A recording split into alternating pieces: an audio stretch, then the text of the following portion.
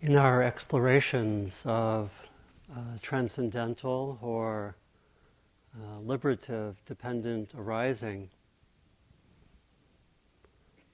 we reached liberation last Friday night.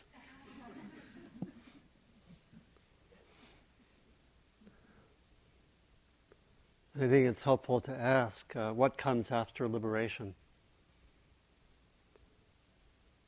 One of our well-known Spirit Rock authors says, the laundry. After the ecstasy, the laundry.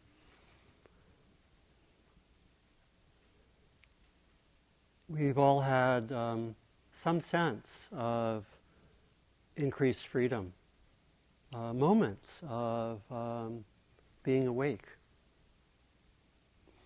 Very ordinary ways, just being present, being here, seeing into our patterns, seeing where we're caught. These are all, in a way, moments of freedom. And they're moments of liberation. And I think it's important at this point in the retreat, and really what we've been doing the last few days, is to ask, how does our practice continue to develop? We have some insight into freedom, and there's still further insights. Many people reporting new insights and continued deepening. So I wanted to just mention in beginning just a few ways that we continue our practice, that we continue to sustain our practice. What happens after liberation? Number one, life goes on. And it keeps on going on. You know, I think retreats are places where we can sometimes really explore some of the mysteries of time. You know, why do things keep continuing?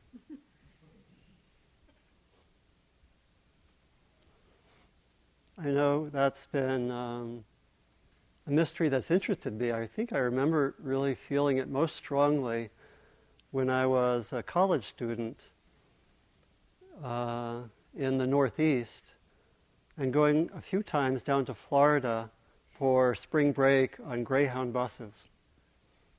I would sit there like at midnight or 1 a.m. and say, why is time keeping on going? I'm just sitting here on a Greyhound bus, and that's at least how my mind worked at that time. So first, things keep happening. We keep on having experience. It doesn't matter whether we've had amazing, wonderful experiences or difficult experiences. Every moment is a fresh moment for practice. I think it's both takes patience, and it's one of the great glories of our practice that we always come back to that fresh beginning. No matter where we are, we begin again. It's kind of a mercy in a way. Wherever we've been, we start right now, right here.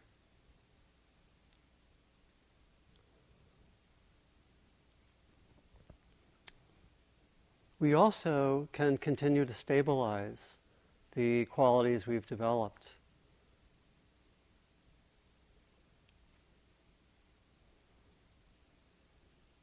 Continue to develop those factors of mindfulness and clear seeing and the open heart. Continue to stabilize and ground where we've been. And really, in a way, build from our awakened places. For some of us, we have seen those awakened places grow. For some of us, we have the first sense of that beautiful flower developing, or the what Heather called the big one, the big being that's with us, and that big being is growing. And so in our practice, we encourage that building of the big one. And the little one is still there, the little one that may be connected with our wounds or our fears, still may be present and still may feel present a lot, but the big one is there, so to speak. And both are there. And we build from that. And we also really, I think, integrate. As we continue to practice, we integrate. And I think the talks of the last few evenings have really been about connecting the heart with wisdom. Connecting the heart with freedom. Speaking about compassion and forgiveness and the relationship to wisdom, because as we saw, the understanding of freedom and sort of the apex was more explained in terms of wisdom and clear seeing.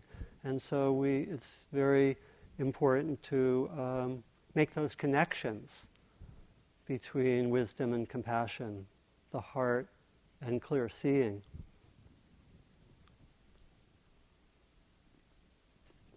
It's actually what I want to explore more this evening, particularly by looking at how we connect the qualities of the heart manifesting in loving kindness with the factor of equanimity, really the first and the last of the Brahma Vihara.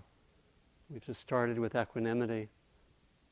I thought I might just read you a short poem of sorts written by a student of mine as part of a list, a set of what he called the list of list doggerel.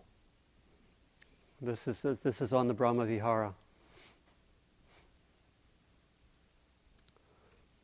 When the mind is filled with thoughts that really aren't so useful, metta is betta.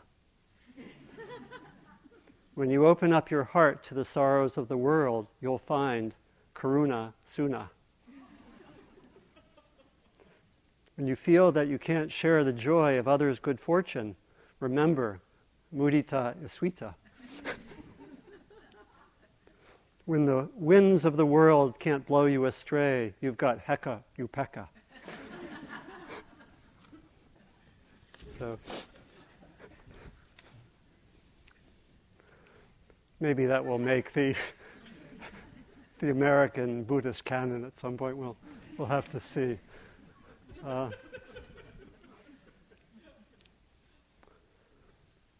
But before talking about loving kindness and equanimity and how they connect, I wanted to just say a few words about how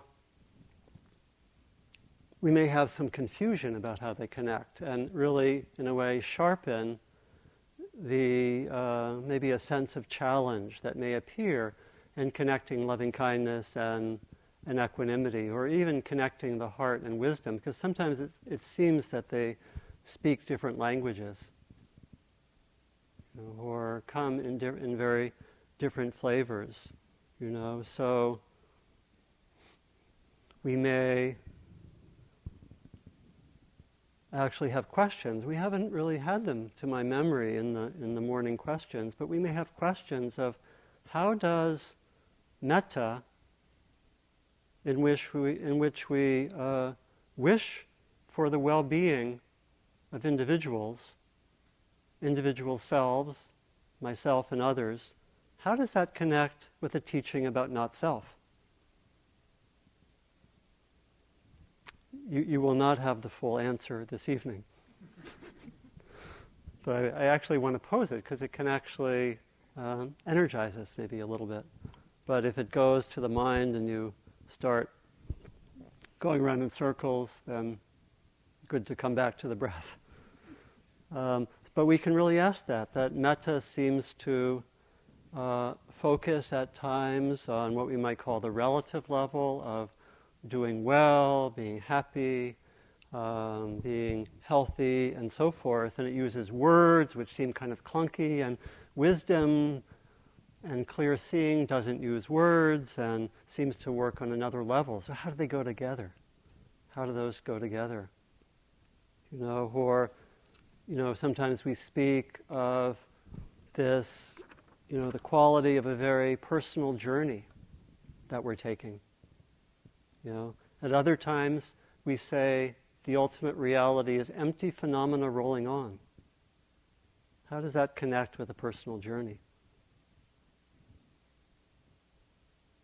Sometimes metta seems to be warm and wisdom cool. Seems to be very different at times.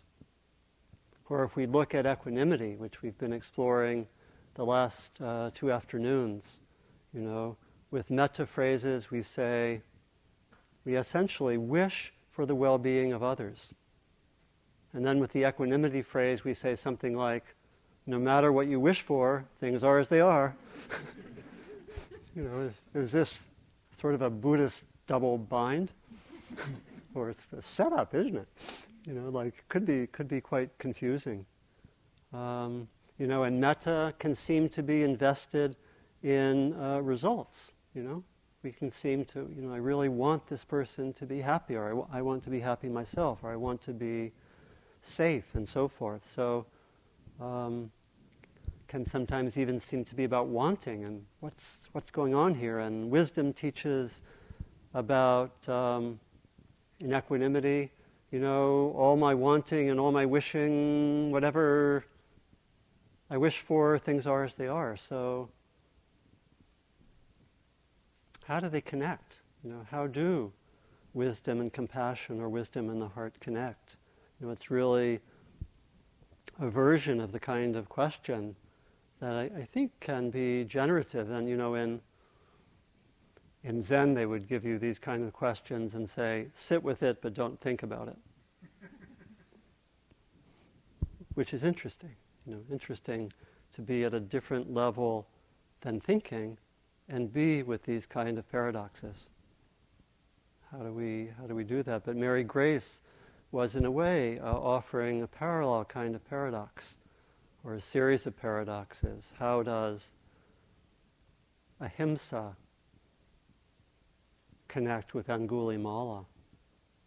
Or how does the young woman who stays in the house connect with the young woman who leaves? Or how does our big self, or our big one, connect with our small one? So Suzuki Roshi kind of clarified this by summarizing this and not giving any further explanation. Things are perfect as they are, and they could use some improvement. I hope that sort of settles things out a little bit. So what I'd like to do is to first explore loving kindness in a little more depth, and explore equanimity in a little more depth, and then come back and show how they relate to each other and need each other. And so really the way, I think, of resolving that apparent paradox is really in our practice. And it's really in actually doing the practice of loving kindness, or the heart practices, and really doing the wisdom practices. And the way that I find that some of those paradoxes get resolved is that we see that the heart without wisdom runs into problems and distortions, and vice versa. That the wisdom element without the heart tends to be distorted. The heart element without wisdom tends to be distorted. And that they really require each other, and that we actually point towards a more integrated wholeness, really, to echo Mary Grace's words, a wholeness in which we could call the wise heart, or maybe something like a joyful wisdom, some expression of their integration. So first, a few words about loving kindness, which we haven't actually focused on so much. Mary Grace did the very first evening, I remember. And loving kindness is really our foundational heart practice. And it's something wonderful to have developed as much as many of you have. It is a tremendous resource.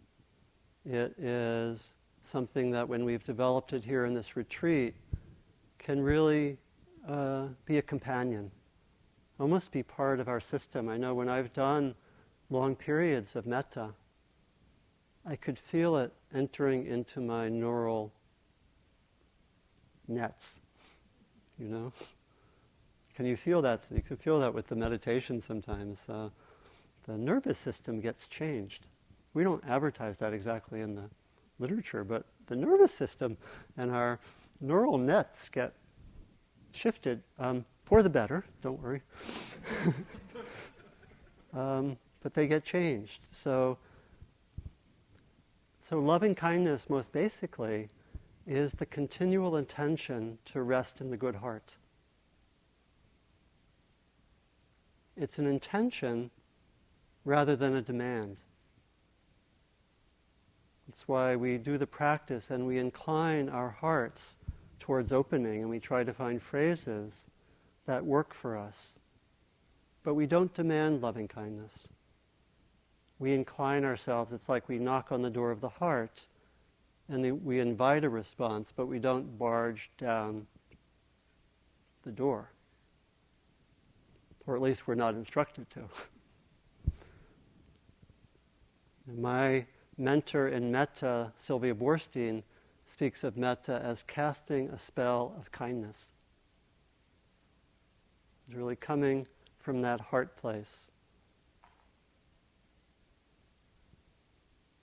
And having that be more and more our ordinary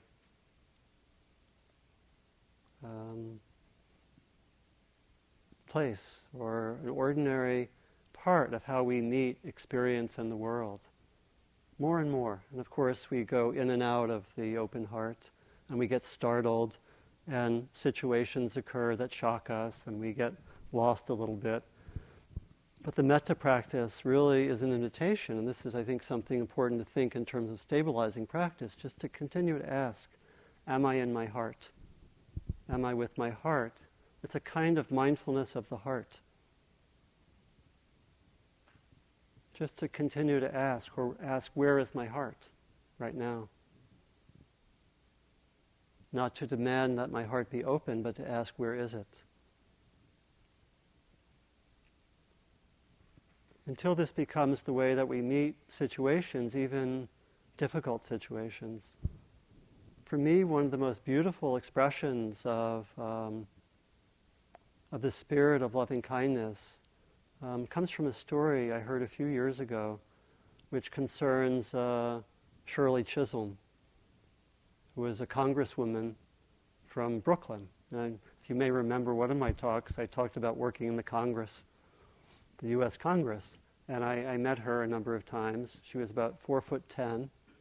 I think she was the first African-American congresswoman in quite a while. I think maybe since Reconstruction times. And she was small, but she was very powerful, and you may know that she ran for president in 1972. Unfortunately, she didn't win. But in that campaign, one of the candidates was George Wallace, who was an arch segregationist, and pretty much riding what we might call a kind of a racist backlash. Not very disguised at times. And at one point during the campaign, there was an assassination attempt on George Wallace. And he was badly injured. And very soon after he was shot, Shirley Chisholm went to the hospital. And when he saw her, he said, "Your people aren't going to like that you're here. What are they going to say?" And her response was, "I wouldn't want this to happen to anyone." It's that kind of simple quality of metta, I believe, that could just meet that situation and have that kind of openness. And what's very moving to me is that the story doesn't really end there. a year or two later, she was the main advocate of a rise in the minimum wage. And she needed a bunch of Southern Congress people to get it through. And she called on George Wallace, and he made it work. And the bill passed. And still later, as some of you may know, he renounced his earlier views and actually came in his last years to be an advocate of reconciliation. And I like to think that those things were set in motion by a very simple act of metta at that moment. That open response, which in that sense really can have unimaginable impact. I think we know that at times. Just that very simple metta at certain moments can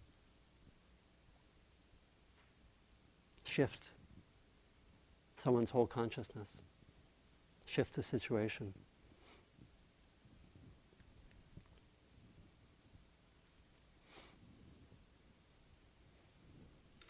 So in our metta practice, we really learn continually, and this is a way maybe to look at it as we continue to practice. We continue to learn how to lead with our hearts. And that's why for many of us it's a training. For myself, I did not grow up learning to lead with my heart. And so metta has been part of a beautiful training that helps me to do that more and to really integrate more my heart with my other qualities. I would say I was raised to lead with my mind and lead maybe with thinking and problem solving, which have their virtues, of course. And partly through just relationships and partly through metta, there's been that further learning of how to lead with the heart. And we can see that as a metta practice as a training in leading with our hearts, to lead more with love and warmth and kindness, and to be able to bring that increasingly to each moment in relation to ourselves, our practice, in relation to others.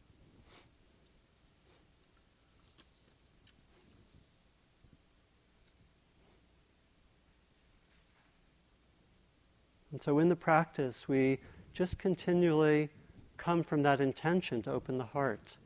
And sometimes our loving kindness practice can feel dry and feel like it's just saying words. And that's why I think it's really helpful somehow to connect with what brings more emotion and more embodiment, maybe the image of the person and so forth.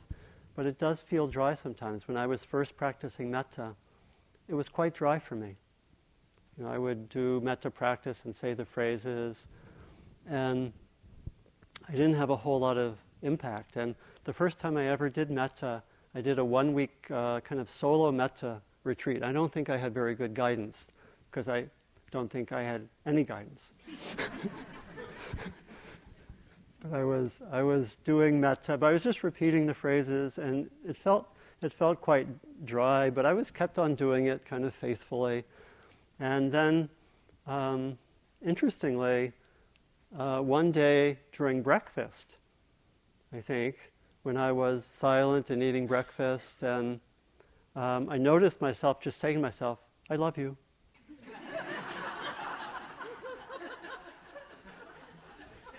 Without prompting, just, and it was very, very moving, That's retreats have those moments, don't they? They have those moments where something just comes out of the blue unexpectedly, I remember when I was actively kind of working to really take care of my little one, and I was working a lot with that sense of the child, and was doing practices where I would just be with the child continually. And during that retreat, I had some very, very difficult times And unexpectedly at those times, the child came and took care of me, the adult. It was very interesting. There's this interesting relationship between our little one and our big one. And when the big one, in this case, was having a hard time, the little one came in actually without, again, just spontaneously, the way the imagination works, just came in and soothed and took care. It was very interesting. So we keep on doing that practice, and as we do metta, we develop in those qualities. I think ultimately the metta works because it really opens us up to our basic nature, as does all of this practice. And I think as we do this more, maybe, and as the big one gets bigger, we get a sense that it's actually not something constructed, but more just who we are, most basically. In the Buddhist text, there's a phrase, or a passage, which I read or spoke one of the other talks, in which the Buddha talks about the luminosity of our mind and heart, this inherent luminosity. And in some of the texts, that luminosity is explicitly connected with metta. It's called the luminous citta, or the luminous quality of mind and heart. And it's taken to be beneath our conditioning. That this quality of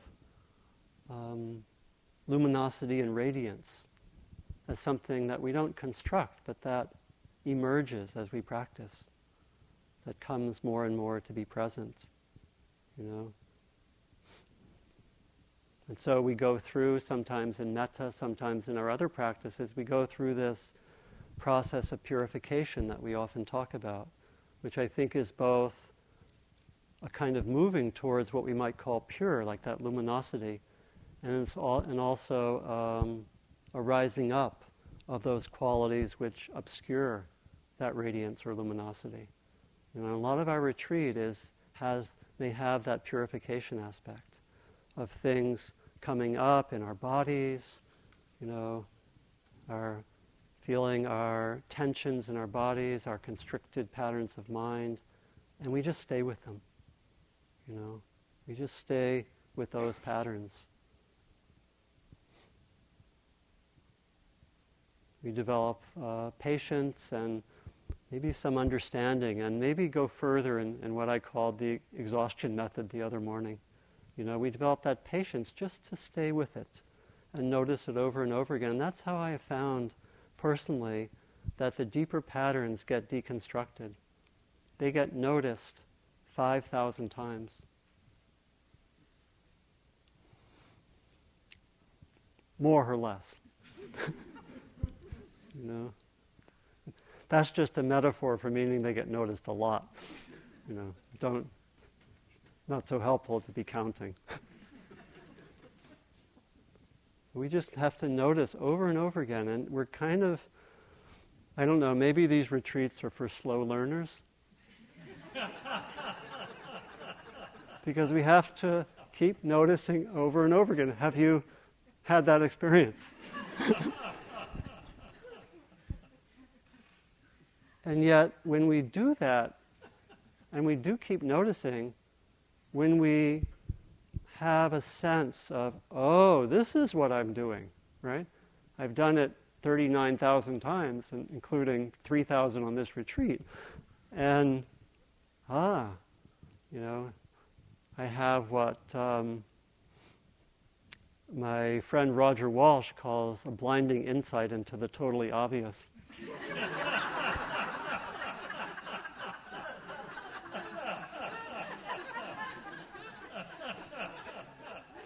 But maybe that's not quite fair. But we just keep noticing, and we, can do that in metta, and we do that in our mindfulness practice. We just keep noticing, we keep seeing what's there, and there is this amazing, mysterious process of purification. Sometimes difficult, sometimes painful, and it happens. And things come up that we had no idea were going to come up. And we're just invited to be with them with as much wisdom and compassion as we can. And I hear from quite a number of you, as we get in the last week of the retreat, that the retreat didn't turn out exactly as planned.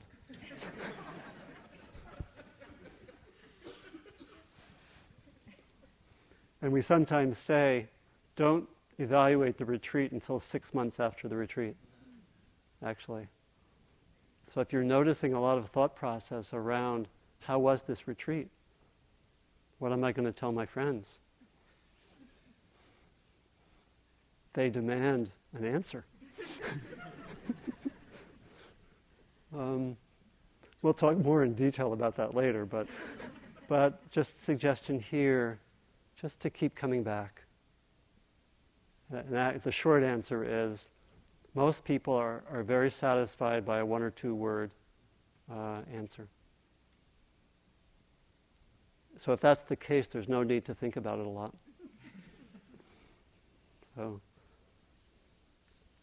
So we do come to touch that as we do the metta and this process of purification happens, we do come to touch that at times, that quality of heart, that radiance, and we come to let that lead us more and more. And we come to be able to, as we practice, to be able to invite it to be there, to sometimes even almost physically, to be able to go to the heart, to touch the heart.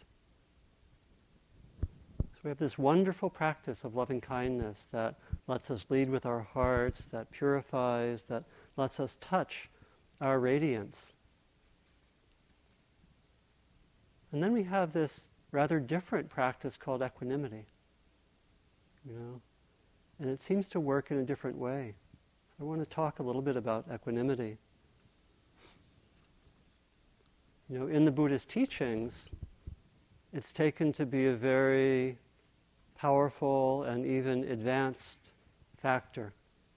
When you look at where it appears in the Buddhist lists, of which we are no doubt overly fond at this point, that I know some people say, I don't want to hear one more list. But I think most of us, is actually more just a very helpful way in that society, in an oral society, for people to be able to remember, I think, and to actually have access to the teachings. But in any case, equanimity is the last factor in so many lists. It's the last of the Brahma-vihara. It's the last of the 7 factors of awakening. It's the last of the paramis, or virtues, or sometimes translated perfections. And in the context of the Brahma-vihara, it really is a heart quality imbued with wisdom. It's the heart that can hold all experiences and stay balanced. It's the heart that can hold everything. Things can be rushing around, and we have a kind of still point of the heart, a still point of balance that lets us be with what's there. It's not the same as calm. We can be equanimous in the midst of incredible busyness. It's more like the still point in the middle of the hurricane. That keeps the balance. Or it's like in Jewish tradition, some of you may know, there's a kind of a legend called the legend of the Lamed Vov. The Lamed Vov are the 36 just people. Many of them unknown, but they actually, by their existence, they keep the world in balance. They're called the just or the righteous. And many of them are unknown. They're not particularly taken to be famous necessarily. It could be the shopkeeper or the mother, the grandmother. And it's taken that if any of them were missing, the world would lose its balance. They're like the still point that helps keep the balance. And that's literally what equanimity means. It means balance, upekkha. And I've grown really to love equanimity.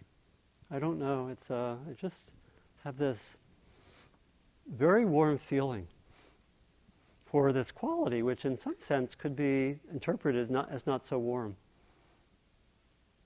And I've been very interested in equanimity. I've been fascinated by it. I love giving talks on equanimity. I think some of this comes from my father, who had a lot of equanimity. And he died about 4 years ago, named Simon.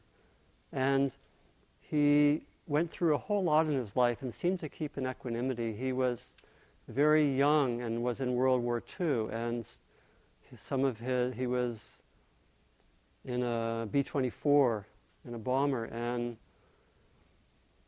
one time in the Pacific, the plane crashed, and he broke both his wrists. Luckily, no one was killed on that. But later, while he was in the hospital for a number of weeks, the rest of the crew went off and never came back.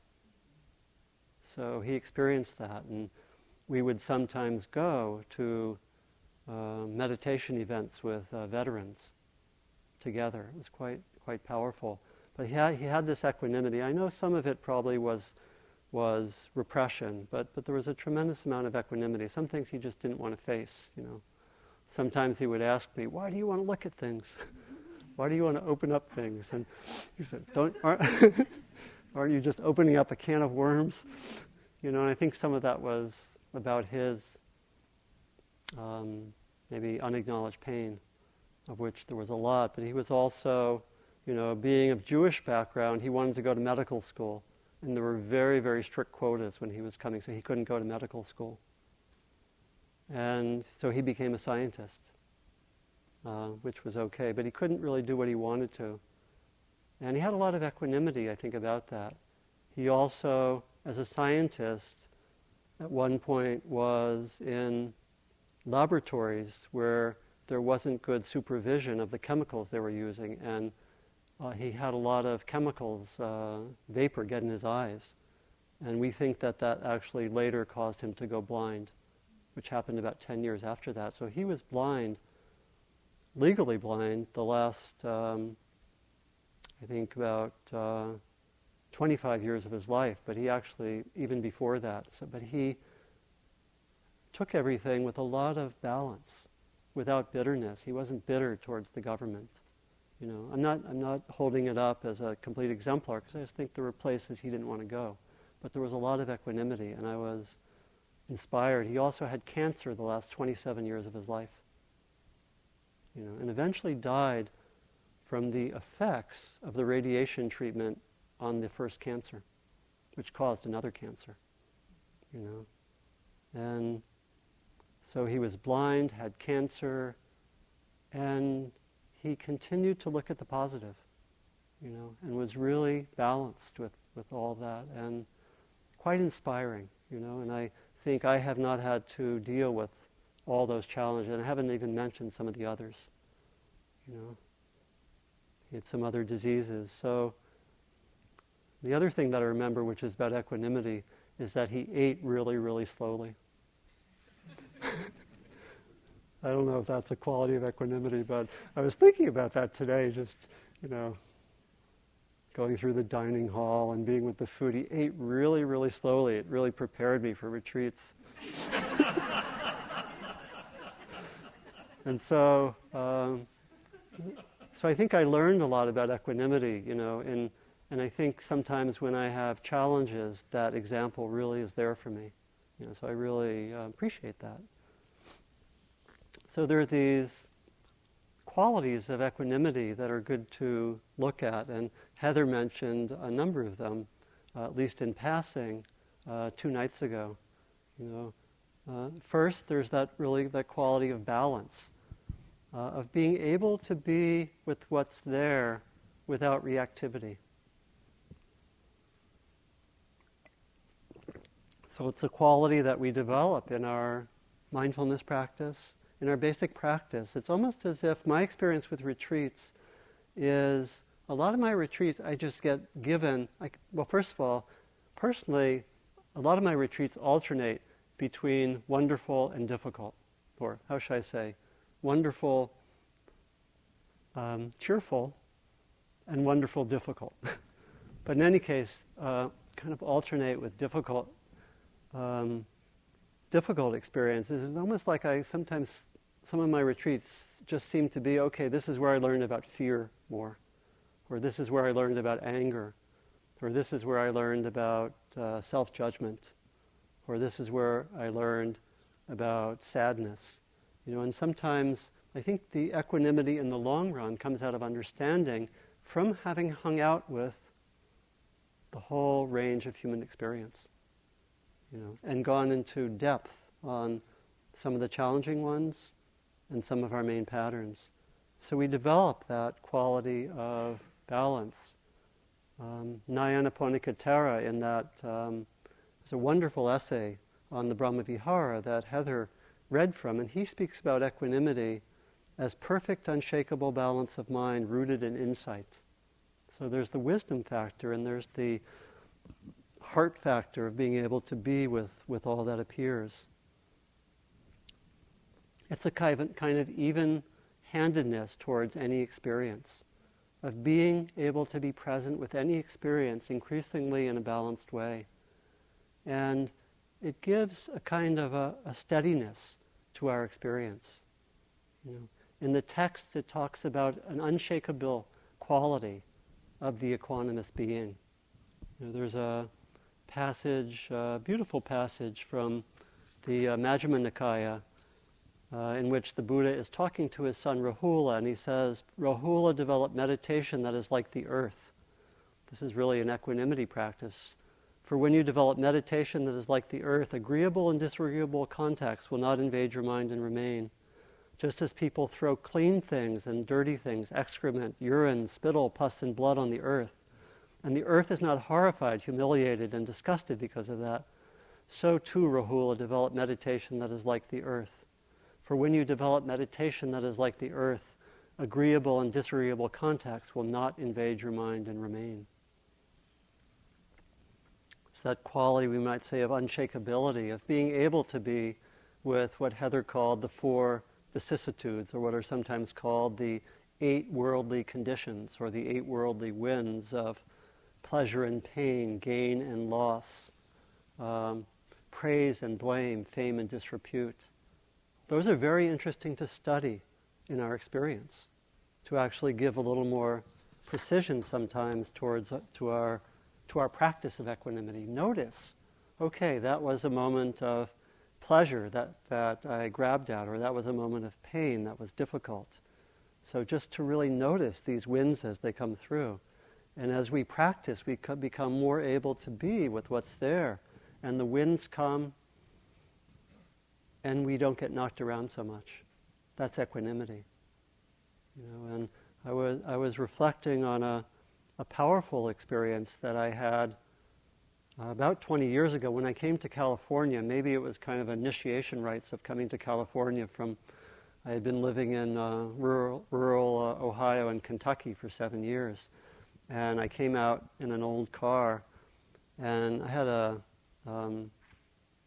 basically on Route 70 on a Saturday night at 8:30 p.m. in Kansas City, Missouri, my transmission went out. Right as I was going in Kansas City, going around a bend in the fast lane with no breakdown lane on a Saturday night in the dark. So you know the end of the story because I'm here. But what was interesting for me at that time was that my car just basically came to a stop in the fast lane on a curve. I was on kind of like an aqueduct. Right next to me, it went down 60 feet. No breakdown lane, cars going at 70 or 80 miles an hour. I knew it was a dangerous situation. And something, though, was interesting for me. I did not feel fear.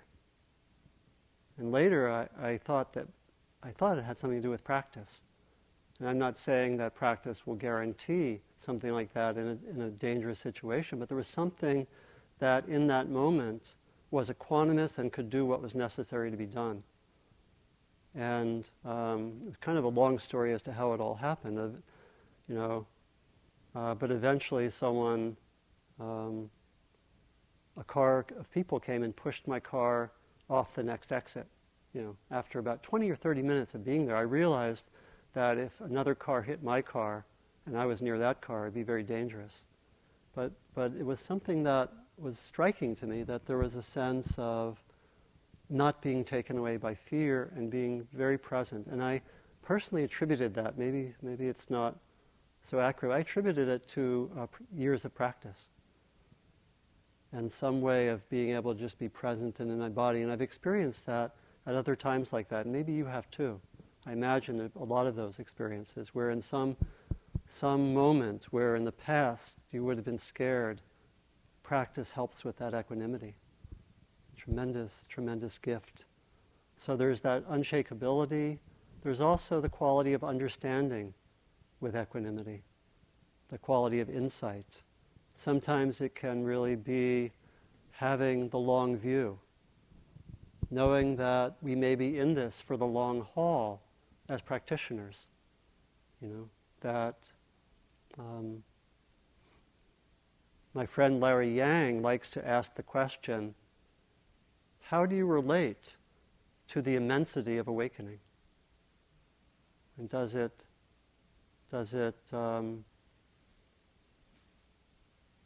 seem like too much? He was asking this particularly also for people who were interested in social justice. And he asked a similar question, how do you relate to the fact that social evolution happens slowly? And it's an immensity to move to a just, harmonious, sustainable society. And how do you hold that? With equanimity, we have the long view. And we can, I think, it's very helpful to have the long view in relation to our practice. And yet we do get caught, right? We get caught in thinking, oh my God, this is what's happening today, or this hour, or this practice. And the long view, very, very helpful to have that in whatever we're doing, whether it's practice or our work in the world. Dr. Ariyaratne from Sri Lanka, in response to the civil war in Sri Lanka, developed a 500-year plan. He said the roots of the problems took 500 years. We need 500 years to work them out. The poet Gary Snyder says it's very helpful to look at whatever's happening in the world with a 4,000-year perspective. He wasn't kidding. So that long view, part of equanimity, understanding better the immensity of causes and conditions. It's really about understanding that causes and conditions leading to suffering are complicated. There may be a lot of them. And we also have, with equanimity, a quality of faith, I think. There's a quality with equanimity that we can just, in a way, rest in being, that we have a trust. Equanimity has a quality of trust and faith. So you can see how these factors that we were identifying with liberative dependent arising get integrated, and that continue to spiral, as we've been saying. So faith becomes part of wisdom. And we may have had experiences here. Have you had experiences where you could almost just say, I can just rest in this moment in some deep and powerful way? It's enough. I rest in the very fact of being present. Just here. And somehow that's enough and actually can have beauty.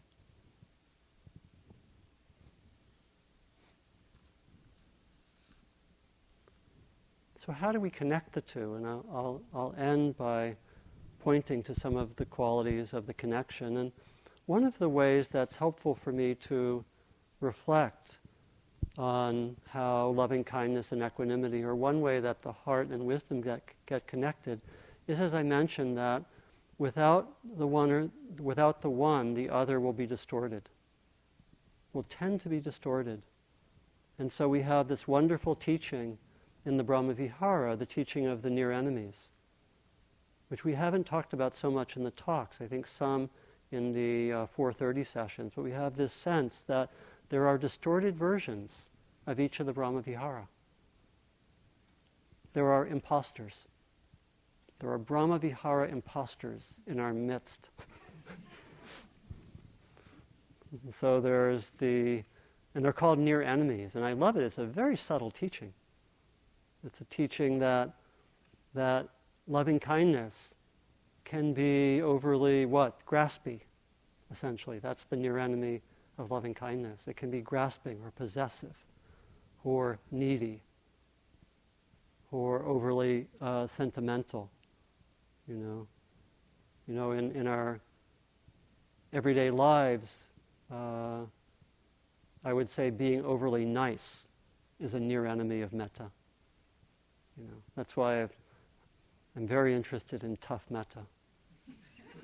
I think it'll be a core Western teaching. So being overly nice, it's a definite occupational hazard for Buddhists. Metta contributes to the problem, but so to speak.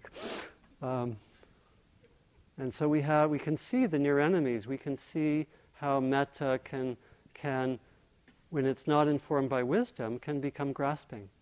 And what does wisdom say? Look out for grasping. Understand the roots of suffering. See if you're developing metta in certain ways because you're scared of anger, or scared of conflict. So we can see in those ways how metta, to be really fully developed, needs equanimity, needs the factors of wisdom. And I think that one of the aspects of the Brahma-vihara which I love is that in their mature expression, all of the Brahma-viharas get integrated. So that loving kindness in its mature state has qualities of compassion and joy and equanimity. And equanimity in its mature state has the qualities of loving kindness and joy and compassion. So the near enemies of equanimity, classically, the near enemy is called indifference.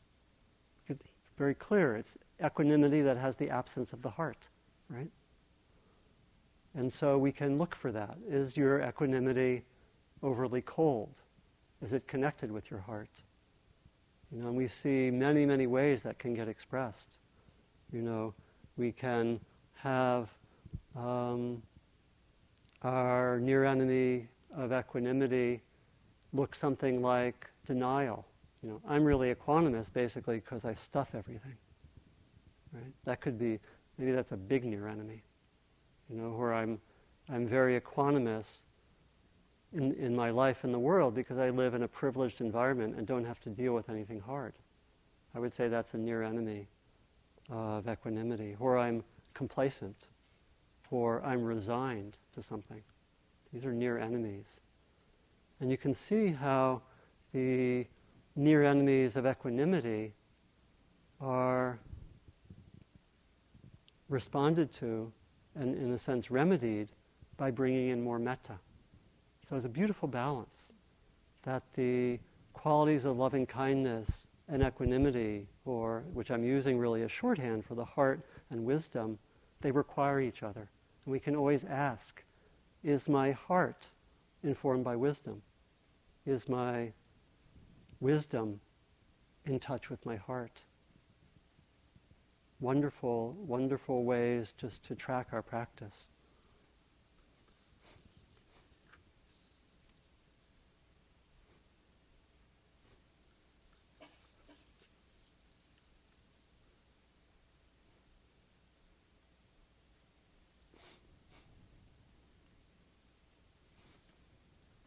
This is what Nyanaponika says about that balance. Equanimity rooted in insight is the guiding and restraining power for the other three sublime states. It points out to them the direction they have to take and sees to it that this direction is followed. Equanimity guards love and compassion from being dissipated in vain quest and from going astray in the labyrinths of uncontrolled emotion. It's a German monk. Was that wise speech? Factually true, but was that wise speech? Equanimity, being vigilant self-control for the sake of the final goal, does not allow sympathetic joy to rest content with humble results, forgetting the real aims we have to strive for. Equanimity, which means even-mindedness, gives to love an even unchanging firmness and loyalty, and endows it with the great virtue of patience. Equanimity furnishes compassion with an even, unwavering courage and fearlessness, enabling it to face the awesome abyss of misery and despair which confront boundless compassion again and again. To the active side of compassion, equanimity is the calm and firm hand led by wisdom, indispensable to those who want to practice the difficult art of helping others. And here again, equanimity means patience, the patient devotion to the work of compassion. So you can see how they get integrated together. And I believe that really is a way to respond to that original dilemma, that ultimately wisdom has to have these heart elements, and the heart has to have these wisdom elements. The great Hindu sage Nisargadatta said it like this: I find that somehow, by shifting the focus of attention, I become the very thing that I look at and experience the kind of consciousness it has. I become the inner witness of the thing. I call this capacity of entering other focal points of consciousness love. You may give it any name you want. Love says, I am everything. Wisdom says, I am nothing. Between the two, my life flows. Love says, I am everything. Wisdom says, I am nothing. So you get the sense of the apparent contradiction, but he says, between the two, my life flows. Maybe better understood as a kind of creative tension. They don't speak the same language exactly, but they have to be in touch with each other. They have to be in communication. So I think I want to end with a short passage from another poem by Gary Snyder. This is a poem by Gary Snyder, which really gets at this quality of the relation of the two. This is from a recent poem called After Bamayan. This is named after the Buddhas that were destroyed in Afghanistan. I think actually right the same year of 9/11, right that same period. And he was responding to those who say, oh, they're just impermanent. Why would you bother? And so he had a reflection on impermanence, and he quotes a poem that I'll get to in a moment. It's a poem by the Japanese poet Issa. And it's a poem that Issa wrote when his son died.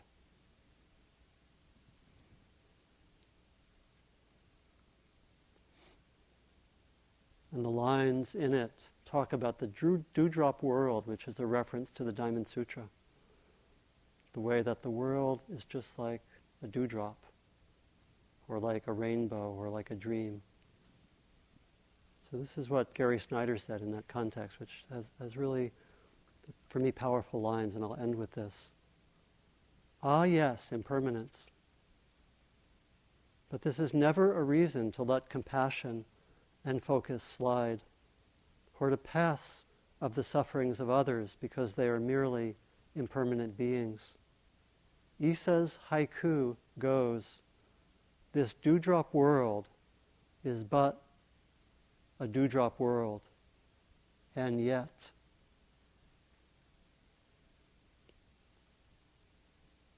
And Snyder says, that and yet is our perennial practice, and maybe the root of the Dharma. I'll read that one more time. Ah, yes, impermanence. But this is never a reason to let compassion and focus slide, or to pass of the sufferings of others because they are merely impermanent beings. Isa's haiku goes, "This dewdrop world is but a dewdrop world, and yet." That "and yet" is our perennial practice, and maybe the root of the Dharma.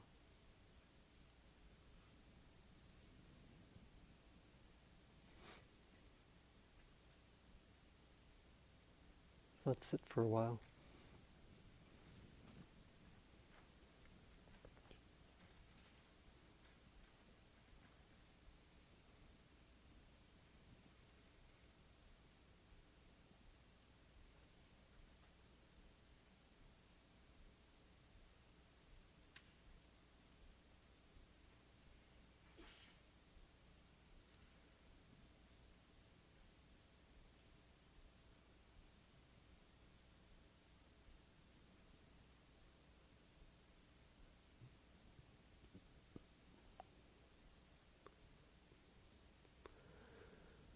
This dewdrop world is but a dewdrop world, and yet.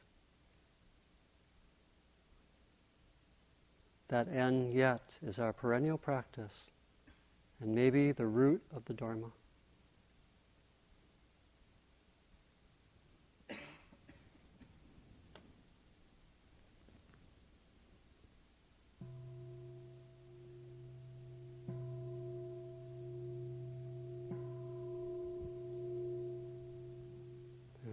Thank you so much for your attention.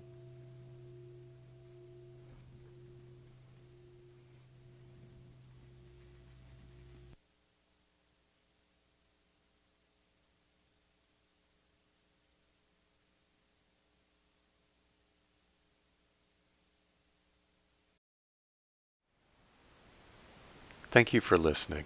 To learn how you can support the teachers and Dharma Seed, please visit dharmaseed.org/donate.